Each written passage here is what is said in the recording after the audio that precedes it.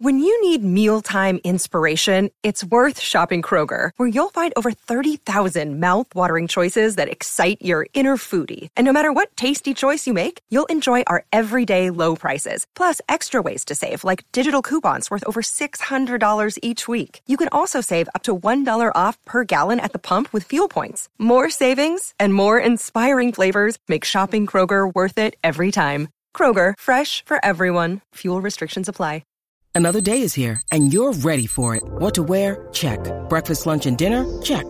Planning for what's next and how to save for it? That's where Bank of America can help.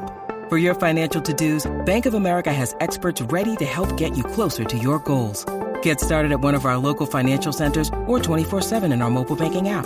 Find a location near you at bankofamerica.com/talktous. What would you like the power to do?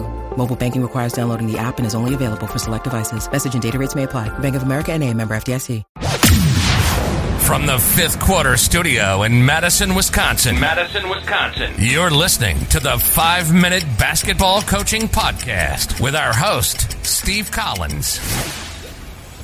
Hey, everybody. Welcome to the 5-Minute Basketball Coaching Podcast. Before we jump in today, I'd like to give a big shout out to teachhoops.com for coaches who want to get better. If you like these resources, if you like them being free, if you like them 5 days a week, along with Coach Unplugged in High School Hoops, go over and check out teachhoops.com for coaches who want to get better. It's what keeps the lights on. It's one way for you to repay us. And also leave a 5-star review. We love those. Let's head off the podcast.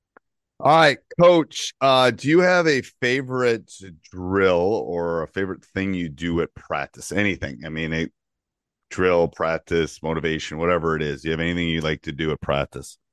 One of the things just to kind of get communication and defense kind of started, what I like to do is this right here.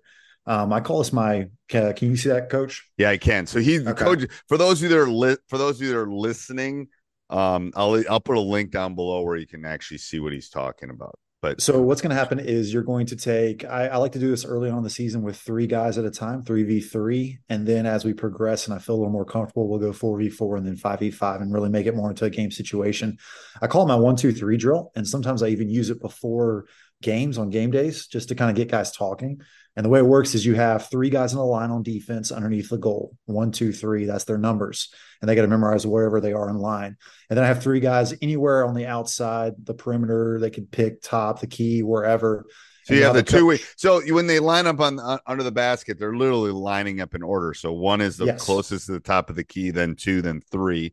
And then you have a guy, two people on each, 1 person on each wing and a person at the top of the key. Correct. Yeah. Yes. Okay. And they can be anywhere. They can start moving if they want to. Okay. Anywhere on the 3-point line. And we have a coach has a basketball now. He's going to call it a number out loud, 1, 2, or 3.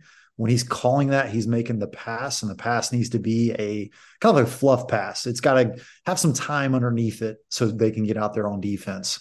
If he calls 1, the first guy in line is going to run out to wherever he passed the ball. The second and third really have to communicate. And that's the best part because they both could run for the same guy. They got to start talking right then and there. And so we just kind of do that and play 3-on-3. And what I like to do is add a rule on offense. Like they have to have either 2 ball handoffs or 2 screens before they can shoot and just kind of make it a live 3-on-3 situation. But really my ultimate goal is getting my defenders talking. That's I love that. I love that. So a couple things. How do they start cheating in this drill? Because they always start cheating. So what's the big cheat on this drill? Because what they'll do is the back 2 guys, they'll try and say, hey, I got so-and-so, or hey, I got Parker, hey, I got this guy. Yeah. And so I try to listen out for it and try to pay attention. And then I'll call their number for somebody else. Just trying to put them in weird situations and get them talking. And the best part too is like, because this is so defensive centered, like I could tell my assistant coach, hey, I want you to watch, foot placement. I want you to watch, are we having the correct guy that is our wall, our goalie? And we can kind of split it up. So we're not really looking at the offense. The offense is kind of just playing free principles, pass and screen or pass ball, stuff like that. Right. But this is really harping on our defense, making sure we're doing what we need to do. And I love the part that you're putting constraints on it too. That's what I tell all the young coaches. You put it because 2 dribbles max or something on offense, or you do something to kind of constrain them a little bit. that way they'll have to move, or we, got to score off a ball screen, or you got to hand whatever you want to do as far as your specific constraints. I love that. Where do you tend to do that? Do that as the animation. Let me see the animation on that. When do you? So I try to do it at the beginning of practice. So after we do some stretching and do a dynamic warm up, we kind of go into it. Let's see if it's going to let me play. We'll see if it works. It might. Oh, it does. There we go. Okay. Yep. So coach makes a fluff pass to the guy on the side. Yep. He calls out number one. And then one has to go to the ball. Yes. Whatever you call. Okay. Yep. So, and it's fun whenever you call three, because that's the hardest one, because the two front guys have to move, but they've got to, the guy's trying to fight through them to get to who he needs to get to. Right. So one will go out there.